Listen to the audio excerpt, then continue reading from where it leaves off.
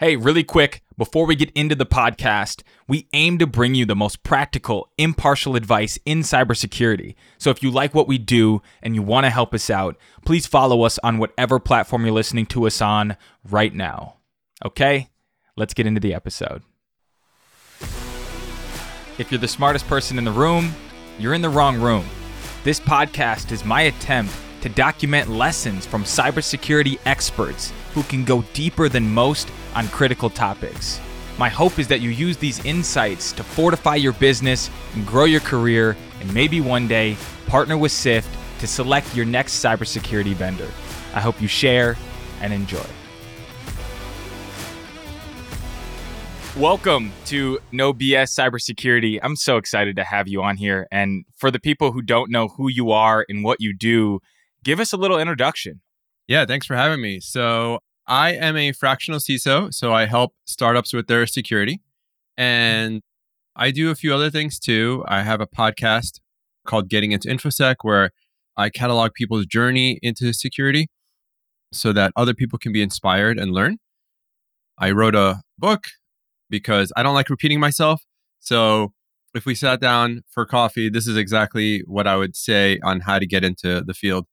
And then I have also a newsletter. I guess it all came together because I like to distill complex topics in security and make it easy for other people to understand.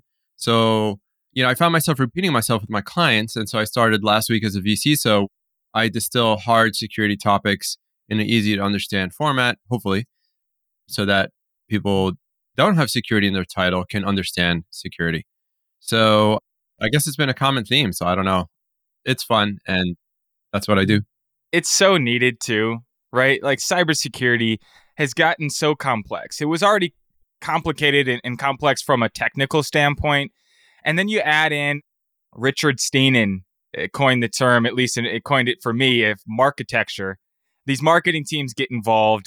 They start creating acronyms for things, MDR plus, IDR, DRP, Gartner, and all these analyst firms.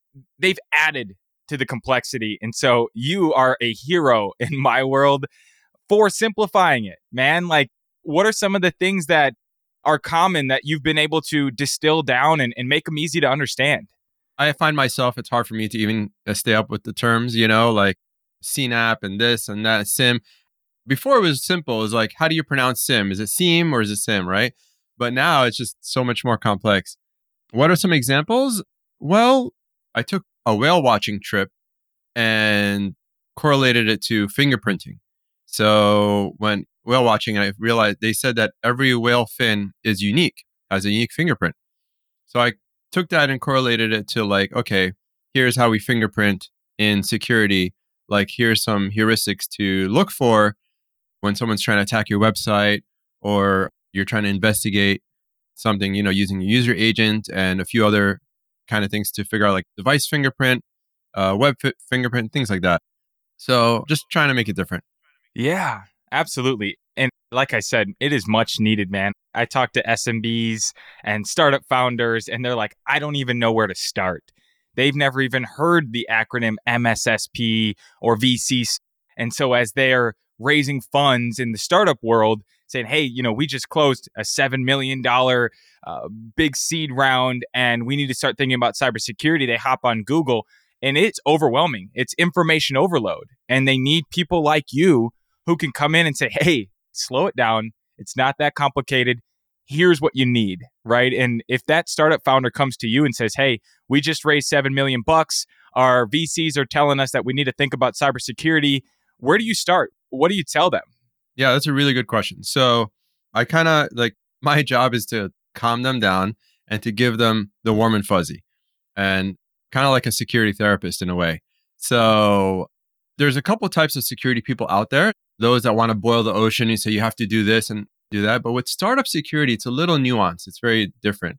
And so the first thing I tell them is like, hey, listen, security is not black and white. It's 50 shades of gray.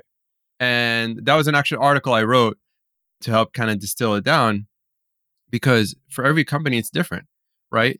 If you're a B2C company, your security footprint is a lot different than, say, a healthcare company or a company doing credit card transactions or fintech, right? Or crypto.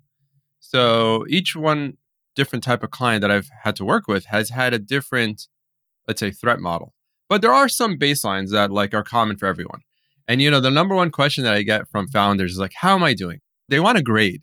They want to know like, how am I doing compared to someone else? Did I get an A, a B, a C? Like, it's kind of interesting.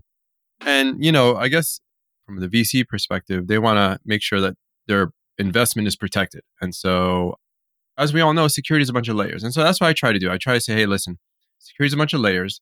My approach personally is to live off the land. So let's see what we can do without buying any extra tools or anything like that. There's a lot of things that can be done internally. One of the main things to look at is offboarding and onboarding. So as you're a startup, you're growing. A lot of times your offboarding process is not that great. And so you'll find contract and engineers or various people still with access to your systems. Oops. So that's something to be cognizant of. And I'm happy to talk more. So what do you say to the security practitioner, and this is probably of the old order, someone that's been in the industry for 20 years who says, you know what, it is black and white. It is that simple. You need to look at your vulnerabilities, have visibility into your organization, your assets, look at the vulnerabilities, patch those, have a way to detect if someone's attacking your environment, and then have some IR and some cyber insurance and some backups. It's that simple. Like, what do you say to that person who says these are the building blocks? If you have these in place, you're pretty much good to go. Well, good to go is a very tricky term. I think the other issue in security overall is complacency. So thinking that you've checked all the boxes and you've done everything you need to do and then you're done. That is like my number one enemy, basically, is like telling people, hey, it's never done. A founder just the other day or a VP of engineering I was working with, one of the clients, is like, I'm like, what's your goal for this session? And he's like, well, I want to know that we've done what we needed to do from a security perspective. So I had to like be careful and not to be too pedantic and say, well, just to let you know, security is a journey. It's not a point in time thing. So just keep that in mind. And as long as you keep that in mind, then you're good. I was going to ask if, is there a way to correlate the stage of the company and the maturity of the business to the level of maturity they should have from a cybersecurity perspective? And is that enough to say, hey, for your stage, you are where you should be. And as these things change and as you grow, here are the things that we're going to likely have to think about 6 months or a year down the road. 100%. Actually, I have a couple of different playbooks. So like I said, I have the baseline playbook. But for a company that's like, say, under 50 employees or 25 employees, a lot of times they don't have an IT person, a full-time IT person or whatnot. And so I say, okay, as you're going to grow, like around 100, I've seen companies with 200 employees and didn't have a full-time IT person. So like from my experience, like around 100 people, you're going to have an IT person. You're going to have to deal with like device management, things like that. A lot of times companies are just, the contractors use their own devices and laptops. I'm like, well, how are you handling device encryption and things like that? Are you allowing people to download things? So yeah, every stage of company has different needs and requirements. So my formula is basically stage of the company, the type of data that you're handling and have to protect. Is it like PHI, which is like on this side of the spectrum, or is it like just consumer logins? I mean, a lot of companies, they don't have much sensitive data at all, just consumer email and name. So, what's the spectrum of what are we trying to protect? So size of the company, data that we're trying to protect, whether it's IP or client information, and then risks to the business in general, right? So that takes care of the whole threat model. So to answer your question, are there different things for different size companies? Yes. A 25-person startup is going to have different needs than a, say, 100-person startup. Also, are they B2B or B2C? So when they're B2B, a lot of times they're facing enterprise clients, and the enterprise companies are the ones pushing down the requirements to them to have like SOC 2 or answer these questionnaires. And nobody likes to answer questionnaires with a no. They come to me like, Ayman, how can we answer these questionnaires better? I'm like, okay, let's take a look. Let's see what we could actually turn into a yes, like internally in your environment, because we don't want to lie.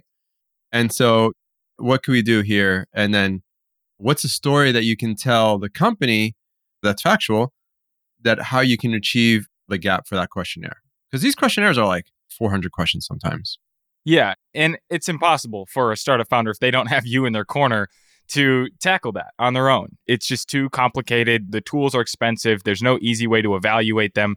I mean, it's so complicated that they need expertise from people like you to just help them conduct business, especially trying to work with the enterprise. And now when we think about those smaller companies, it sounds like you have a pretty good understanding of here's the base layer, right? And I think you mentioned like that basic level. Let's dive into that. What goes into that basic level of security? Break it down. All right, cool. So first of all, your devices. So do you have device encryption enabled or not, whether it's FileVault or BitLocker? And why is that important? Why is that a good question? So if you're handling sensitive files, if you're downloading files with sensitive information, if your device gets lost or stolen, then and it's not encrypted, then you're at risk. Basically, you have to assume that information is stolen or lost, right? So if you download a spreadsheet with a whole bunch of social security numbers of like all the employees you onboarded, right? Say the people person in your company or whoever's functioning as your HR has a list of employee information or worse, patient information from patients, because we all know that we like to download those CSVs and Excel files and like upload them and massage them and do different things. So that's a really big concern. So can I push back on that for a second? Yeah, sure. I'm curious because this is the No BS Cybersecurity podcast. So I want to make sure we get to brass tacks here. Isn't it true that a small business, let's take a 50-person manufacturing plant in Iowa City, Iowa, right? And if they lose a laptop, it likely has a password on it, right? Let's call it a MacBook. It's got a password on it. The person who finds that laptop, are they really trying to crack the password and get into the files and all of that sort of thing? And even though that's possible, isn't that an acceptable level of risk? Like likely that person finds a laptop, they're going to try to reset it and sell it on Craigslist, right? And so is that overkill to be thinking about encrypting every device? Tell me your perspective on that. Is it overkill? I love it. Along those lines, what information would be on that device? Let's say it's a bunch of customer information, accounting information. Let's even say it's the accountant, the person who handles accounting's laptop. So they have the ability to send invoices and get payments and things like that.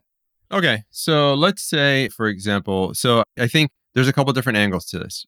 One, the likelihood of someone going into that device and removing that data is going to be less likely. They're actually going to just wipe it, or actually, they're probably not even going to wipe it. They're just going to sell it on Craigslist as is. So depending on who receives it, if they have any technical know-how or curiosity, I mean, you know, a lot of teenagers have curiosity and just see what's going on. So here's how you have to approach it, right?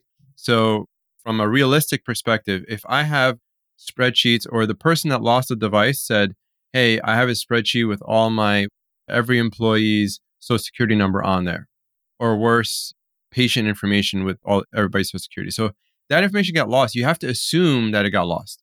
As a cybersecurity person, that would result as an incident, and you have to take the measures necessary to absolve that incident somehow, right? So yes, is someone going to, or for example, let's just keep it simple. If API keys, say an engineer, it's happened before, an engineer had their device stolen and they had API keys to AWS on their device. And last we checked, that device was not encrypted. So is someone going to go in there and figure out what to do with the API keys and hop into AWS? Probably not. However, we should rotate those AWS keys as soon as possible because we should have to assume that they have been lost. They're out there in the ether. So that's the idea. You know, we take the likelihood. Does that answer your question, or like, does that make sense? I love the pushback. Yeah, it does, but it still makes me think that the data encryption is overkill for most small businesses. Like if the device is lost and it has the API keys, like, hey, we're going to rotate the API keys, the likelihood that the person who found that laptop sitting at the mall took it home, put it on Craigslist, and then someone hacked the password to get into the MacBook, and then even understands what they're looking for or what they have, understands the API keys, and then executes some action to attack the company. I mean, it seems so far-fetched, and even though it's possible, to me, it feels like it's in the bucket of acceptable risk. And instead of the encryption of every device, It's, hey, let's rotate the API keys and we're probably good to go. Well, it really depends on what data is in there. So, as a business owner, it's up to the business at the end of the day to decide if it's an acceptable risk or not. So, to just go through every device and say, hey, can you just check to make sure you have encryption enabled? That exercise is that go through the concern of if the device got stolen, figuring out or wondering what was on that device and if it would come back and haunt you later. Right. So, I think just balancing the two is and you have the right to, you can pick either one, right? You can choose to accept the risk. That's totally fine. My job as a security person is just to inform you what you should try to do to try to balance the risk. But you're totally welcome to, of course, yeah, you can totally do that. It seems like in the security realm, we're doing so many different things to solve for one risk. Let's say you have the ability to do remote containment and you can power down a device and wipe it remotely. And you use that as if there's a stolen device, we're just going to isolate it from our network and wipe the machine. Doesn't that take care of the problem? Wouldn't all of the additional layers of security be overkill because in this scenario, we're just going to wipe the device anyways? Why have the encryption layer and all of those other features and tooling and defense strategies when we know the device was stolen? Let's just isolate it and wipe it. If you can actually reach it and wipe it, then yeah. But a lot of times it's not online enough. But if you can reach it and wipe it, sure. Yeah, that's great. I wouldn't necessarily use that as we can wipe it, so let's not encrypt it, right? I would say, hey, if we are worried that all our devices are not encrypted and we don't have the bandwidth or whatever to go through and make sure everything's encrypted, do we have the capability to wipe everything in case it's lost or stolen? With today's technology, they're almost the same switch. They're actually like next to each other. So if you can wipe a device, oh, you could turn on encryption as well remotely. So the level of effort isn't that much, but it's not as much as it used to be. And if the level of effort isn't that much, why is it that a startup founder has to hire a cybersecurity expert to have just proper cyber hygiene? Like if it's as easy as a click of a button, I mean, they do though, right? Like they do have to have some expertise. And a lot of times they buy a tool that's so complicated that they have to hire an entire other organization to manage the tool for them. Why is that? If it's as simple as a click of a button, why is it so difficult for a startup founder or a small business owner to manage their own cybersecurity posture? Well, why is it hard for them to manage the cybersecurity posture? I guess because what I've experienced, the hard part about for a startup founder specifically is prioritization. So a lot of times they know what needs to be done, but they're not sure what needs to be done like right now. So what needs to be done right now versus tomorrow? Because in startup land, prioritization is king, right? So, or is key. So in prioritization, there's always features that you have to do and requests and bugs and whatever. So like figuring out what has to be done now, today versus tomorrow. Same thing goes with security. What do we need to do today to give us our base level comfort of security that we're protecting our company or data or client stuff, reputation, it depends on the industry you're in.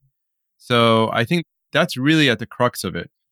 And then, of course, the tooling from a technical perspective is a pain in the butt. Like when you buy a bunch of Macs from Apple, there's no easy out of the box way to manage them. You have to utilize a store, figure out some sort of MDM solution. Same, it's not like out of the box. With Windows, you could use Office 365 or like Google Workspace. There's different things, but then there's extra cost. So a lot of times the barrier to entry to use the fancy security tools that makes your life a little easier is like double the cost per user. And so a lot of times it comes down to the cost. Yeah. And then it becomes quadruple the cost because you go, I can't manage this shit on my own. And let's just pay for the fully managed solution. And so then I don't have to think about it as much. Yeah. I hate the fact that like not only do you have to pay for the tools, but now you have to pay for a person to manage the tools. So that's why it's sometimes my job is tough because depending on the company, I mean, for some folks, they'll be like, yeah, put in SSO. But I'm like, do you know the cost of SSO? Like SSO is a big cost for a smaller company, because not only do you have to pay the additional cost for SSO, but all the other applications to support SSO have an additional license fee, right? There's a great website called SSO.tax that goes through and lists all the companies and the different price tiers that you have to pay for SSO functionality. Now, don't get me wrong, I love SSO. SSO is awesome. If you can afford it, do it. Once you reach like 100 to 250 employees, you probably really do need it. It'll make your job a lot easier, your life easier, access reviews, onboarding, offboarding. However, there's a cost, time, money, and everything else. For someone listening, and this might be their first time hearing the acronym SSO, what does it mean? What does it do? And if it resonates, how much would something like that cost for 50-person startup? Ballpark. Oh boy. Okay. So single sign-on is where you log into one place and from there you get access to all your different apps. So you log into a portal and that portal manages, that's only one password that you need to know. So SSO is single sign-on. And so you log into a portal and you log in, you see a dashboard of apps, whether it's Google or Asana or Office 365, whatever. You just click them and then you'll get access to those apps. You don't need to log in again. And then from an administrator perspective, when you're done with the company, I disable that one login, that one particular login, and I keep using acronyms of companies that are out there. It's so funny. And then you won't get access to apps anymore, and it'll trickle down to all the other apps. Anyway, so that's it. From a cost perspective, it could range from, there's different levels of SSO because there's like single sign-on plus MFA, and they keep like adding a million different things. And there's a really good feature of SSO where it'll check the context of where you're logging in from. So if you log in from New Jersey, but then somehow there's a login that comes in from France, like a few minutes later, well, I don't know if James was able to go from New Jersey to France in about like 10 minutes. If you're able to do that, let me know. And it will prevent that login from coming in. That's called context where logins and security, or it could be known as zero trust. So the cost, $5-10 a person a month to like 50. The average is like $50 a person per year. It's a cost. And then all the other apps, you have to upgrade the different apps that you have. GitHub is a really good example. For GitHub to support SSO, it's about like 4 to 10 times the cost, about like $30 or $40 a person. The website has all the latest numbers. Yeah. Now, if you're listening, go do your own research. So how is SSO different from MFA, and is one better than the other? Yeah, one is different. So MFA is just a fundamental, so MFA multi-factor authentication, which requires you to not only know your password, but to have some other thing in addition to your password to log in. So MFA is where I log in. There's 2FA, there's MFA. So where I log into my website using my password, and it's going to ask me for a token or number. That could be sent to me via SMS, which is not recommended anymore, or an app that's generating a new number every minute. And so you enter that number because it's something you know, which is a password, and something you have, which is that token. And so that's what MFA. So MFA is fundamental, like that's like super required. SSO is like a nice to have in an environment that makes administrative access and management way easier to handle. But what about YubiKeys? I mean, are those better than MFA and single sign-on, or are they just in a different bucket? YubiKeys are a form of MFA. So they act as a factor. When you log in, you could log in with your password and either you enter that token number, or if you have a YubiKey, you enter and use your YubiKey to log in. And how much more secure, and I sound like a founder asking you for a letter grade here, but how much more secure is a business if they have nothing else besides MFA with YubiKeys? I mean, that's a great step. If they have MFA with YubiKeys on all their critical logins, especially admin logins, or even all their apps, they're so much more ahead than many other companies out there. Why is that? Why is that? Because most companies, they just username, password, login, that's it. So there's a couple different classes of logins, right? So there's a regular login where you just log in and do your thing. But if you have administrative privilege, right, then that's coveted type of login and access, right? So if you are also the administrator for Gmail and your session, if you go to a malicious website or whatnot, and your session gets hijacked or stolen, then that person now has administrative access to your Gmail workspace and create users and steal drives, data, and all that kind of stuff. So, and then bank account logins, right? So I think a lot of banks now enforce 2FA, but before it wasn't. But like your Stripe login, right? Do you have MFA on your Stripe login? Stripe is the place where most of the revenue for companies lives, or maybe PayPal or whatnot. So, or your AWS login, right? So if you're logging to AWS and you have MFA and you're using YubiKeys, that's great, especially for admin logins. What YubiKey is you actually have to physically have the key. So it's less susceptible to being stolen because you actually have to have the key. There's a cryptographic signature on the key there, and you press the button to indicate that you are there. And it's different than, there's something called MFA fatigue attack, where basically people or attackers will prompt an MFA and you're just so tired, you're hitting yes and stuff, and you just hit yes by accident, not realizing you just let an attacker in.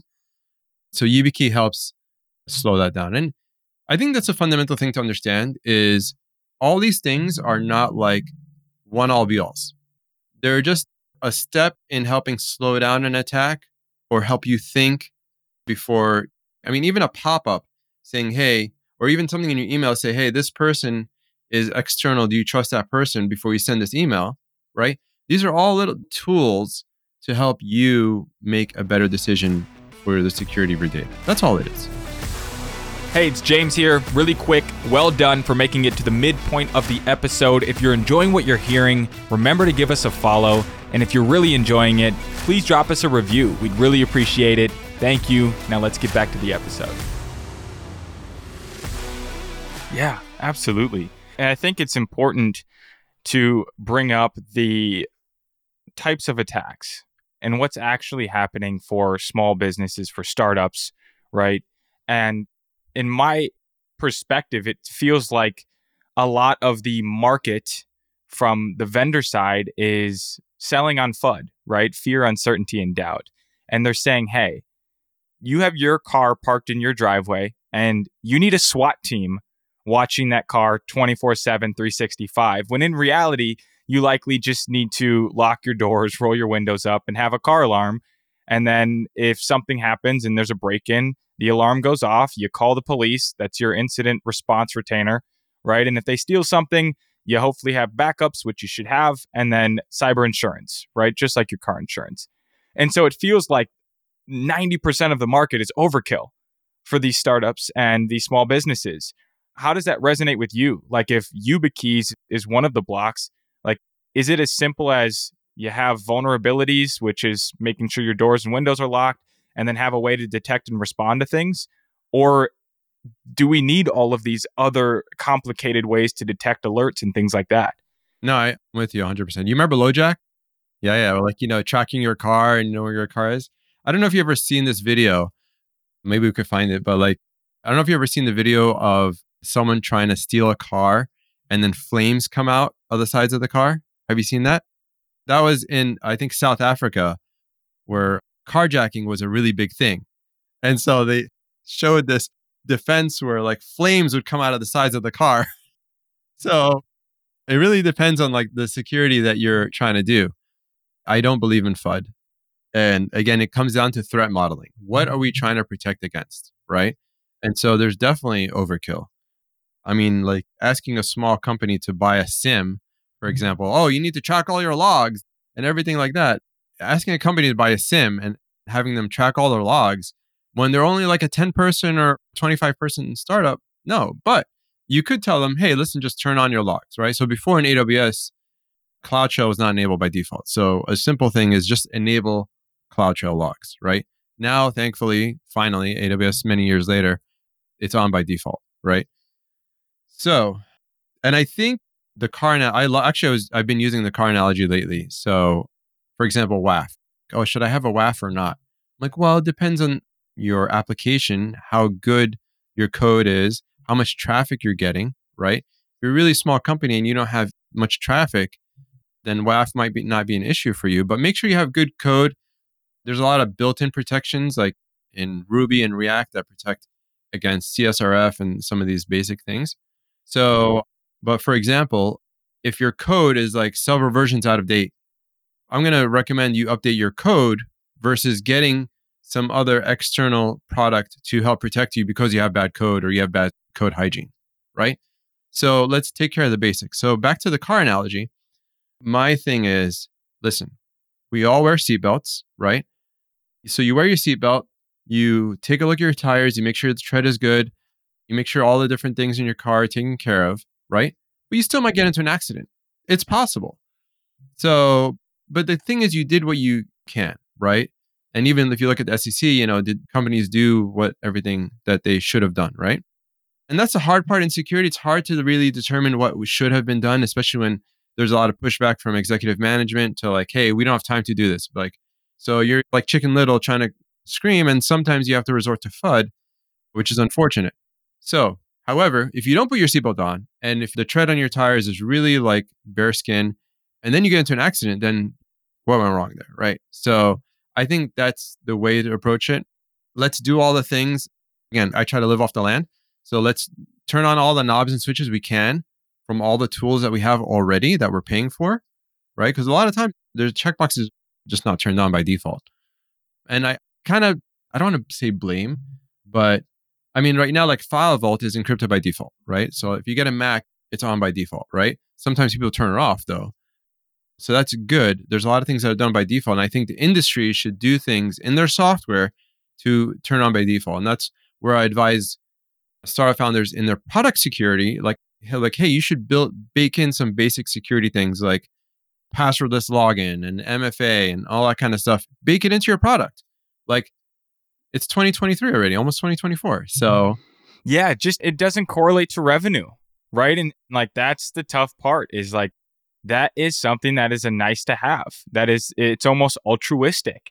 And if every company was defense by default, right, and they secure by default, then the onus of cybersecurity and all of those things would be a lot easier for the everyday consumer and the people in these businesses who are buying these tools if they are secure by default. But I don't think people are buying tools because they're secure by default. And so it becomes this chicken and the egg problem where, like, why build it if people aren't willing to buy more of what we have to sell because we're doing that? So I've heard this so many times where, oh, it's going to increase friction for our users and things like that. Well, there are some security tools in your product. If we're talking about product security, there are some things you can do to help reduce friction, like passwordless login. Like that's amazing, right? Just like not having to remember a password, right? But there are other instances where businesses have decided to take the risk of poor user security. So, for example, where a user will create a login and reuse their password that's already been stolen. So, like one suggestion I usually have is in your product, when a user signs on, when they create a password, check that password with "Have I been pwned?" to see if that password has been stolen or not. They're like, oh, that's going to increase user friction, whatever.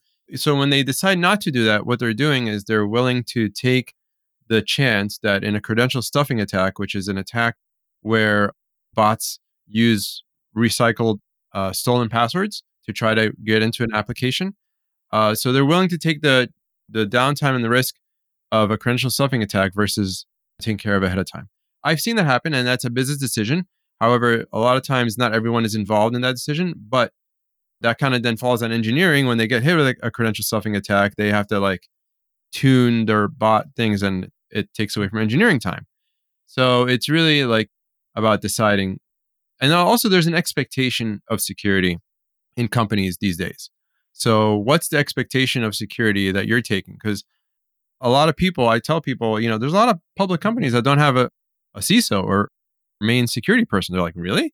I'm like, yeah, there's a lot of companies that don't have someone in charge for security. So I guess, what's the expectation of security from your users and from the community?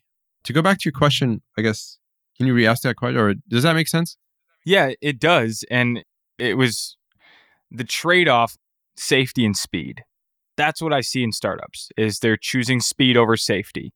And they're choosing to build things that are going to translate to revenue and security and secure by default doesn't seem to be that yet. And the market's not demanding that in a way that is forcing startups to build secure by default. I don't know if that's going to change in the future. I mean, what are you seeing? Are more consumers demanding secure applications, or is cybersecurity still this Wizard of Oz behind the veil sort of field? Yeah. So I guess if you're saying, what are the expectations for secure by default?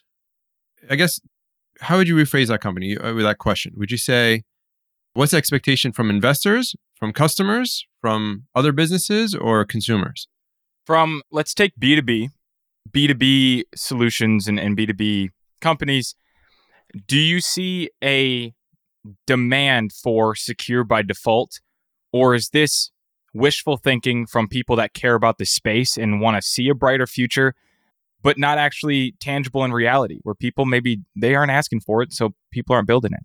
No. So my philosophy is that if we all take security seriously, we're all better off, right? Because think about it. When I go log into a health portal, I have an expectation that my records are going to be taken care of and there's some sort of security protection for my records to be stolen. For example, there was a healthcare psychology, like a similar, like a Better Health, but in Europe, that had patient psychology records, transcripts of these records stolen and just out there. And the thief was threatening the people, to the actual users themselves, that they were going to release the data or the transcripts of their personal conversations with therapists. Like, that's scary, man. So those kind of things. So what's the expectations? So my personal belief is that if we all take security a little seriously, we don't have to boil the ocean, just like, let's take it a little seriously, then we're all better off as a society. Now, that's like a utopian kind of view, but all the different roles, right? So if you're B2B, you can be guaranteed that your enterprise customer is going to have an expectation for you to do security, right? Why? So there's a few things. They want to CYA themselves, right? Because in their policies, according to their cyber insurance thing, every contractor they deal with has to have these security things. So it's all trickle down effect from a CYA perspective. So that's one view. The other view is like, hey, if I'm actually going to use your product in my enterprise for my customers, I want to make sure you're doing the right thing, because if you get breached, then I look bad, because customers are not going to care where this really happened. They're going to care that my big Acme Corp enterprise had lost their data somehow. So from a business perspective, I guess the security person at the enterprise, they want to know you've done the due diligence. So there's a lot of different hats in play when you say security expectations. To be honest, a lot of, like, from the investor and board perspective, they probably have sometimes, not this, I have heard different stories, but like, you might have board members that they want to know they've done the checkbox security. They don't really understand like the security complexity. And at the end of the day, they're going to decide to do business versus do security. I've seen them like, hey, we really need to do this. I recommend we do this. They're like, we don't care. We need to make money. Yeah. So, when the business is in survival mode and they need to like survive, everything else falls down on the waist, including security. Yeah. And so I see that from, in terms of, shifting our conversation from kind of the demand for secure by default to the influence of VC in the space. You work with startups every day and you're helping them with security.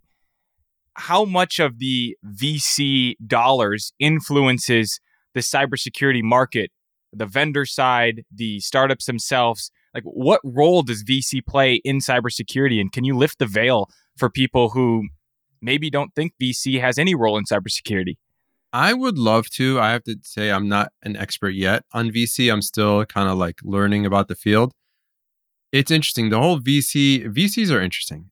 It's kind of like a small club in a way. So generally, if a VC is invested in a security company, they're going to recommend that company to be used at the other portfolio companies, right? So that's the first tier, right? So a lot of times, and then The second tier is recommendations. So if a VC has had a good experience with a security company, then they're going to recommend them. But VCs are cost conscious, right? Even though it may seem like there's a lot of money rolling around, but at the end of the day, they're going to do a cost evaluation. Like, are we getting what we're looking for the cost? And they're going to compare different ones. So as far as protecting their portfolio company, I think a lot of times the conversation is not necessarily driven by VCs to get cybersecurity. It's 50-50. I think sometimes the board might bring it up. The founder may be concerned about it because there's a couple different types of security. There's one, can we just get like the compliance checkbox done? And then the other one is, after a while, after you've done the compliance, now do we actually care about security? And I love those. I love the latter ones. I've actually had the privilege to work with some of those folks where they already done the compliance work. And then now they're like, hey, we're actually worried about getting a breach because we all know that like compliance is not necessarily great security. And so I love that. That's been told to me several times. Hey, we're compliant. We have SOC 2, we're HIPAA, whatever. But I just want to make sure we don't get hit with a breach. Yeah. And it's like once they go down that rabbit hole, then they start to see the bigger picture, right? Yeah, because security is multi-layer. You're building a multi-tenant software, right? You want to make sure that one tenant doesn't get access to the other tenant. How do you protect that? Do you have bug bounty, right? Do you have a bug bounty program? This is now for like a more mature startup. Now we're talking like you're a little more mature. You had businesses, now you're expanding and whatnot. And so, do you have a bug bounty? Have you been doing, pen tests, hit or miss, but I like bug bounties, right? Because bug bounties are continuous and they're in your product and things like that. Are you updating your code?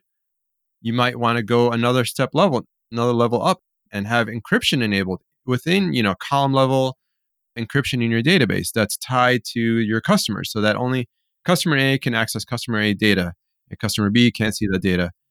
Say your S3 bucket gets leaked, right? If you have another layer of encryption set up on there, then that's going to protect you in case that data gets leaked because, well, it's just going to be a bunch of gibberish, right? Because they still need access to the key.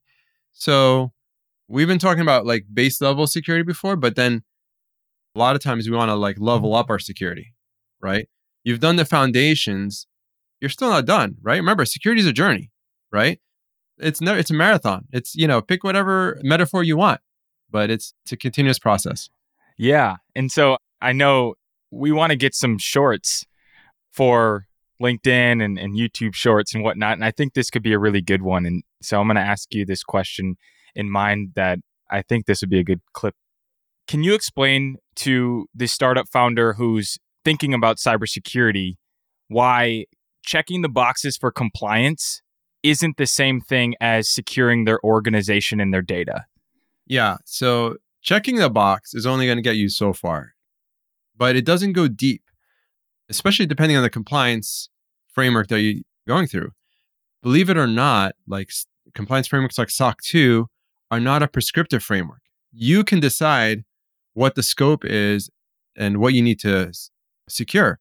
So believe it or not, you can get away with a lot. You could be compliant, but not secure. How does that work? Why? What does just checking the box look like versus being secure? Yeah. So it comes down to scope. We could get deep into it, but basically, checking the box means that you have a policy. Yes, I have a policy. Okay. What's in that policy? We go into details about what's in your policy. Have people understood the policy? Is the policy enforced? Give me a break. In the policy, it says, if you don't follow this policy, then you could be fired or your contract terminated. How many people actually do that? How many people actually enforce their policies? Like, let alone read the policies, right? So we want to have policies that one are actually in motion and they're actually being done, right? And however, we don't want to follow policy just blindly, right? So policy is there as a foundation, right? And to help, CYA in case something goes wrong, but there can always be exceptions, right? So you don't want to be that person that's like, it's policy, we have to do that, but you're getting in the way of business, right? So you have to find that balance too. It's really interesting because I don't think a lot of people understand that checking a box for compliance isn't the same thing as being secure. And to your point, it says, do you have a policy in place? It's like, yes. But being secure means enforcing that policy and having systems and procedures and tools in place to detect people who are breaking the policy and having a playbook to take action on that. And that's what being truly secure looks like. It's something that I think needs to be talked about more often, especially for startups who, to your point, are just trying to check the box so they can do business with larger organizations, right? And so they don't get hit with fines. But being secure is really where the focus needs to be. How difficult is it for you in your conversations with founders if they come to you and say, we just need to be compliant? Like, do you push back on that and say, hey, you need to be thinking about being secure as well? Or do you say, great, here's how I can help? Yeah. True security is about culture. So I tell them, and I have a whole section in my course about just about culture, because culture is really where true security is going to come into play. And we'll talk about that in a second. Like, so a lot of times someone comes to me and say, hey, the thing I love the most is like, I want to know my unknown unknowns. Great. We can do a deep dive and go through all the things, and I'll give you a list of things to do, to take care of your security. Now, if I come back 6 months or a year later and find out you haven't done anything in that list, what's the benefit of that? Hurts me inside, right? Like, us security people want to see people like following our advice. And some of my best clients have graduated because they actually followed my advice, and I helped them hire full-time CISO. So it was awesome. So, but let's go back to security culture. Let's go back to checkbox. So, okay, let's go back to encryption, for example, right? So let's say we have the checkbox say device encryption is enabled. Great. Okay, cool. Now, but what if your users are downloading CSVs of patient data and putting it on their USB disks, right? Because now you have also a policy too. Or not even, we don't have to go that far, but say they're just downloading the data or, emailing it and things like that. Again, you can have that covered in your policy, right? Don't email this information, things like that. But if we have a security culture, this is what I'm trying to get to. If we have a security culture, people are going to think twice about handling sensitive data and throwing it all around, right? If they see something being done incorrectly in a different part of the org, they're going to tell that person or tell the security or engineering or whoever it is that's in charge of security, hey, I think we're not doing this well. We should probably do it this way, because the people that know the most about a system are going to be the employees, right? And the builders. A lot of people want to do the right thing from security. Sometimes they're not informed or enabled, right? And so if there's not a path, right? Take a look at the SolarWinds. I didn't want to go down that path, but like a lot of people inside knew that security wasn't being done correctly, right? And so you have engineers. I've worked with engineers. They're like, we really need to do this. Can you help me, Ayman? Ayman, can you help convince manager that we can do this? I'm like, okay, I'll give it a go. Because these engineers know what good security looks like. But a lot of times the pushback comes from the business, or there isn't a culture, or whatever it may be, or some engineers just plain don't know. I'm like, do not put API keys in code, like things like that. So my long answer, my antidote to checkbox security is security culture. I guess that would be it. Having good security culture, it's part of the company. Just like you in any startup, you have startup culture and the culture of the company. Every company has a different culture, right? Based on leadership. Same thing with security. It's the same thing. So Absolutely. And where can people read more about security culture? It sounds like you put some things together.